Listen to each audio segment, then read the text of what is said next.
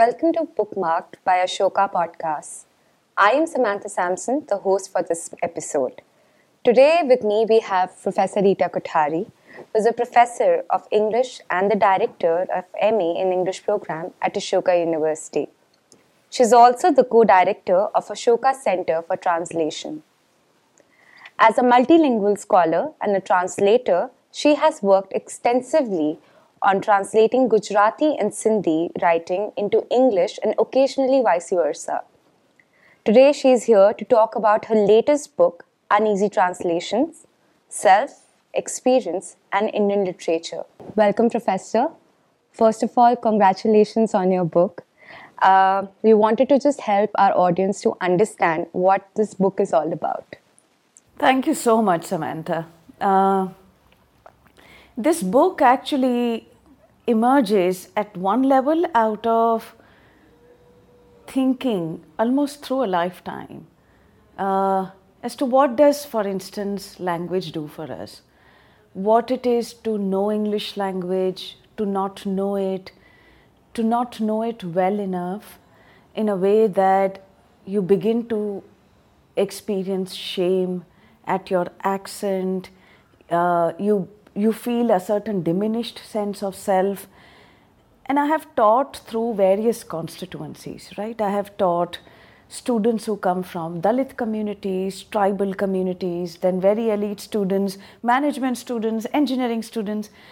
And the questions of English language, the question of what is institutionalized knowledge and how certain forms of knowledge making exclude some students but foreground some other students has been very central to the way I think of my experience as a teacher. And at another level, the book is also in some sense my own journey with multiple literatures and multiple languages that I work with. So your book begins with the line, "It must have begun as some kind of transaction." Is translation also some kind of transaction? It is. I mean, at one level, it is a linguistic transaction, right, between two languages. It is also a transaction of meaning. It is a transaction of context. But what I want to also emphasize is that this transaction does not happen only when, let's say, someone like me, who's officially or visibly translating. This transaction happens even to you. It happens to all of us, even in our everyday life, right? That moment you leave home, you're taking a cab, you're going in the metro, you're ordering something, someone else is throwing some words at you, you're throwing some words at them. There are ways by which our social transactions and the exchanges that happen between languages, all that is a part of our everyday life.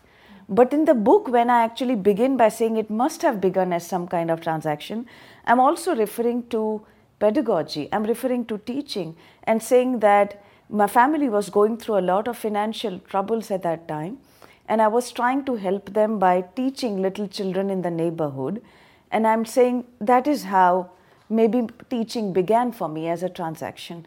In some sense, it is still a transaction. I get a salary for teaching. But I think that moment also is something I want to talk about as a moment which is of embodying, right? Of embodying my own experiences, dealing with students' experiences, talking about various kinds of texts, whether it is a play, a short story, a novel, from Kannada, Malayalam, Hindi, Gujarati. I teach all kinds of literatures. And in that process, there are also ways by which we transact with those different kinds of knowledges.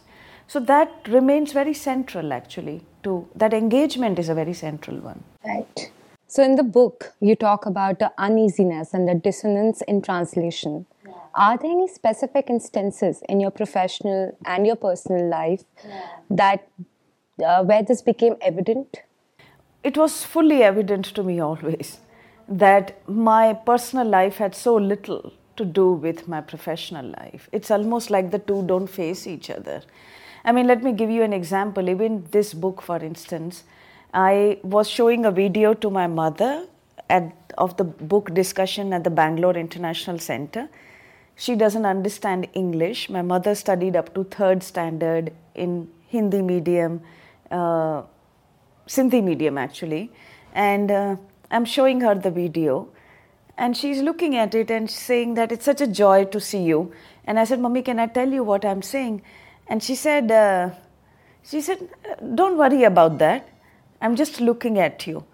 And in the video, I was talking about how people we write about seldom actually manage to read what we are writing, right? Sometimes even that requires a translation, right? I would have translated into Sindhi and tell my mother, Mummy ma hi pai chawa, ma ho pai chawa. But this is just one example. There are many other communities I write about. They can't read my books. And sometimes you have to tell them that, मैं तुम्हारा विषय आऊ लख्यू छे, and you say it in Gujarati, you try and connect these different people, sometimes through translation, sometimes it helps, but there are often huge distances and it doesn't help. I think I'm acutely aware, Samantha, of these dissonances. I'm acutely aware of how the families we come from are so different from the persona we acquire in our professional life, the questions we pursue in our professional life. And in some sense, I think the book is making a plea to say that allow those other lives to puncture what you do in a classroom, what you write your books aloud. Allow it to puncture. Allow it to actually push theory to answer those questions. We cannot have knowledge that continues to be rarefied and so abstracted out of everyday life. The book is making that plea actually. You are a practicing translator and you also theorize translation. How does one feed into the other and what are the intellectual stakes of translations for you? I'm a practicing translator in situations that people can see me as a translator, right? People would say, oh, Rita Kothari has translated such and such novel, such and such book. But I do not see myself as a translator only of books. I see myself as someone who sees life through acts of translation. That in some sense what academic knowledge is, today I might be translating that into some other words, right? When the doctor gives you diagnosis of something and you say, can you explain in simple words? It is a translation, right? And I take those questions to translation theory. And in some sense, what I try to do is that I look at many examples of literary writing through acts of translation. So it feeds a lot into my work. For instance, there's a Dalit novel I teach in one of my courses, and there's an old man in this Dalit novel. His name is Bhawan Bhagat. मतलब वो भगवान का आदमी है. He talks in a particular way, and he always talks about कि दुनिया में ये करना पड़ता है, व्यवहार में ये करना पड़ता है, लेकिन स्पिरिचुअल डोमेन में कुछ और करना पड़ता है, पॉलिटिकल में वो भी करना पड़ता है, तो हमको व्यवहार समझना चाहिए. I have spent sometimes lectures just making students understand what is vyavhar, right? What is that particular form of social understanding and social transaction? Or I might spend lectures on understanding the concept of dharma, right? And the fact that it cannot be translated in some sense. What does that untranslatability tell us? So the intellectual stakes that I'm interested in come from the questions of how recalcitrant, how stubborn certain forms of experiences are that you cannot actually, words are somewhat inadequate to explain them. And which is also why there is a chapter in the book about Hindi film songs, because words will not do it for you. आँखों से बात करनी पड़ेगी, दिल की बात करनी पड़ेगी, इशारों से बात करनी पड़ेगी, right? So why इशारा? क्योंकि कई बार शब्द पूरी बात नहीं कहते. So the book is constantly playing with what words do, what they can't do. Sometimes they are excessive, sometimes they are inadequate, and what is the interaction between various languages. So really speaking, my entire intellectual stake is coming actually from my passion of words, which is why there is a section in the prologue which says Shabdon ke piche. And that entire section is about how I chase words.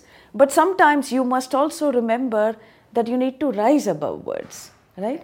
And I give this example over there that my mother, if she, in anger, she would have said something and she would say, Shabdan ke pakde बैठी आई, like pakad ke बैठी हो तुम, भूल जाओ अभी. And then she would quote, this line which she said it's from Guru Nanak. I have no idea it is. And she says, शब्दों के पिछ जो अटक्या, इश्क की चाड़ी मूड़ न चढ़िया. मतलब वो इश्क का लैडर, इश्क की जो सीढ़ी है, that person will not be able to climb the ladder of love if you get stuck in words. But sometimes words is crucial, right? I mean, people get so outraged if you misgender them. So words are important. But I think sometimes we also need to remember that myself is larger than that pronoun, right? That pronoun does not completely capture who I am. So should we stay with words? Should we rise above them? When do we know what to do? The book is also a reflection on that. So in your book, you talk about the flight Indian students take into theory instead of theorizing particularism that they come with. Yeah. Which, if I'm not wrong, essentially means that we often discount experiences as a mere anecdote and not a part of theory. Would you say that the form you choose for the book, going between theory and experience, is an attempt to make a particular experiences an essential part of how we engage with theorism? Yeah, absolutely. In fact, that line that you quote, Samantha, from the book, it actually occurs in the first chapter where I'm talking about how when I said to my mother that, why don't you write something of your life? And she said, I tried to write, and she said, but I can't because, I was trying to write Hinanji and Mohinji Atam Katha, as in unki or meri Atam Katha. Now, Atmakatha jo hoti hai, autobiography, is a story of oneself, myself. But really speaking, do we go through life abstracting this self out of the many layers that surround it? Do we manage to stay alone in a way that we are completely autonomous selves only? We are not. We are always notionally in a joint family, even when we think we are living alone. So really speaking, the genre of the autobiography manages to actually put in abeyance these multiple selves which also surround our lives and so on. So I use this particular example to then theorize what it is to write an autobiography, what it is actually to in fact not write at all. It is a theoretical question, but I think the book is saying what is theory. If theory does not come from the challenges it receives from us, then that theory is dead. Then theory is cold. When I give students something to read, they get very anxious if there isn't an accompanying theoretical article. And I'm not making here some kind of a binary between theory and literature or even theory and experience. But the fact that it makes them anxious to say, okay, how do I intuitively feel about this text? What is it saying?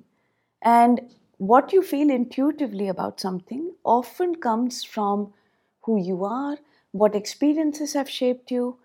And there's a certain way by which we don't let that happen, right? There is so much emphasis on the cerebral that in this idea of an embodied relationship with the text, we don't give it time for that to take place, for that to be expressed, and so forth.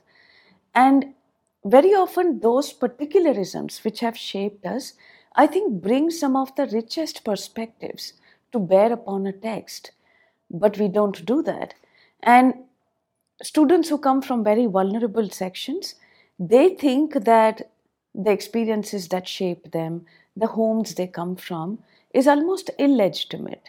It has no room here, right? There's almost a sense of shame and they don't even want to. So the book is in some sense also a very humble nudge to those students to say, don't worry about that. that your learning and where you come from need not be looking into two different directions. Let them face each other. If the articles you are reading are not responding to the life you've lived, then maybe look for other articles or ask questions of those articles, that why is this article not talking about the caste experience I have had, right? So there is an example in the book from Daya Pawar's autobiography, Badut, where the mother comes to Daya Pawar's school and he does not want any of his friends to see the mother. And this is exactly what we do. We keep the experience under wraps, hidden from other people, because we think that there is something dark here and it's uncomfortable. Unless you're from a very elite family, then you can show off. And I think my book is actually keeping those students in mind. But it also goes to the elite students and says that maybe you might also want to think of your location and your privileges.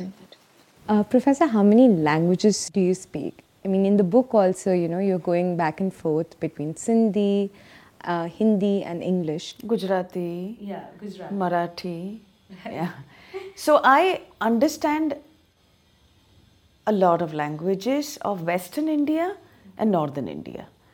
I also understand Bangla somewhat, but I don't speak or write or read or anything. When you are from a minority language, then the onus to know the majoritarian languages is on you, right? So that is what happened in my case. But the last chapter in this book actually does go a lot more into these questions, right?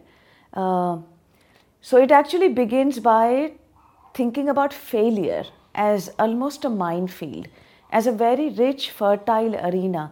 People think of the failures of translation and they think that's the end of it. And then they think there is a triumph and there is a failure. But really speaking, losses and failures are actually very interesting places to think about. So that particular chapter begins by looking at a very lovely ghazal in Gujarati, which sort of begins by saying, that we came close to fulfillment and happiness, but somehow we didn't. It didn't happen. And then it gives various examples of saying there were auspicious occasions that happened in our house, but they didn't become ours. Then it sort of goes on to a Hindi poem, which is actually based on Munshi Premchand's story. And Om Prakash Valmiki does an interpretation of that Hindi poem. Then it goes on to a novel in Gujarati. Then it goes on to a short story in Sindhi. And in all these instances, maybe I should read out a little bit. Yeah? Okay. Let me just give you maybe a little bit.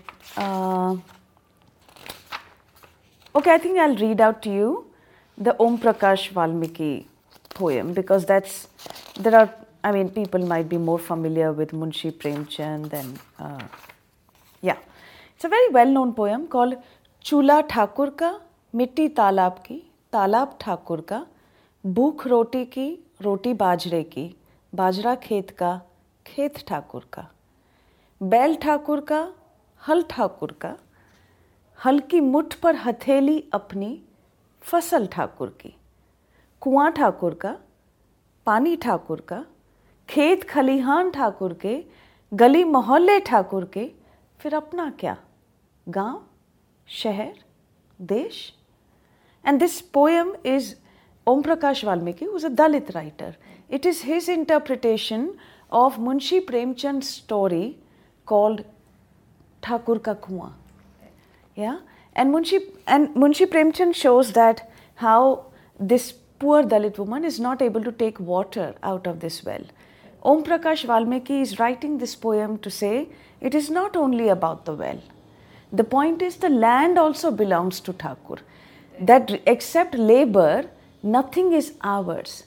But this question of ye Thakur ka, wo Thakur ka, wo Thakur ka, in English language when you try and translate it, the poem does not manage to get this ka without sometimes implying belonging and sometimes implying possessing.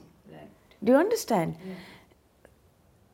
So the idea of the Hindi poem that it all is possessed by Thakur, and that because it is all possessed by Thakur, therefore nothing belongs to us and we don't belong. He manages to show you the systemic nature of caste and what is the disenfranchisement that happens there. When you do it in English, it is almost like some things belong and some things are of the Thakur. And that entire arrangement gets awry. Because that entire arrangement gets awry, the very sharp critique that Om Prakash Valmiki is making, which is a political one, which is about systems, it is about capital, it is about materiality. One is not able to do that in English. Do you get it? Yeah. So, the chapter goes into these small details to say, don't only think of loss and failure of translation as a failure of language. Sometimes what language is actually doing is to capturing an entire philosophy. So in a Gujarati ghazal, if it says that, ये सब आपका नहीं हुआ, आप खुशी के मौके पे आए लेकिन वो खुशी आपकी नहीं हुई, and the last line ends with आज वरसाद નથી એમ ન કહો રમેશ એમ કહો હશે આપણે ભીના ન થયા. Don't say that it didn't rain today. It may have rained, लेकिन वो बारिश हमको नहीं छुई. अगर बारिश ने हमको छुआ नहीं तो उसमें किसकी गलती है? बारिश की गलती है या हमारी गलती है? The ghazal does not make it clear. But in English, the way you translate it, you would have to say almost like it is the fault of the rain or your fault, because English is very agency driven. And the chapter goes on to show these situations. But I think you should read that on your own. I don't want to, So in your acknowledgement section, you have expressed gratitude to a number of people at Ashoka University, with one of the examples in the prologue coming from an Ashoka student. Yeah. How has your time at the university helped in the culmination of this book? Yeah, when I said earlier to you, Samantha, that this book has been, in some sense, a book of many years, and yet the book gets written when I'm in Ashoka. So Ashoka is both in the sense that it proved as a very interesting catalyst for me to think more about it. But also I think I want to say this quite emphatically, there is something about Ashoka students that they allow me that reflection. That if I'm trying out a certain idea and I'm telling them that I'm sure sometimes I look like a digressing, silly old woman to them, but I must say that they are so not only patient, they will actually sit and listen. If I tell them that, I was thinking about this concept today and I don't know if I understand it right, but this is the way now I'm rethinking it. There is a way by which they understand that for this professor, these are journeys. Right. And they are not judging you for the fact that you don't always come to class with a finished product. Even if there is a rawness of that journey, I find students actually just so much kinder. They will listen to it and they would say, oh, that's interesting, Professor. Did you think about that? I mean, that I think is something else. I've not had such an inquiring mind. I have had far more diversity in previous institutions. And I think Ashoka can do with more diversity. But I think Ashoka students are very great interlocutors and I'm very thankful to them. Lovely. With this, we come to an end to our podcast. Thank you so much for joining us today. Your questions were great and thank you for reading the book. And once again, congratulations on your book. Thank you, Samantha.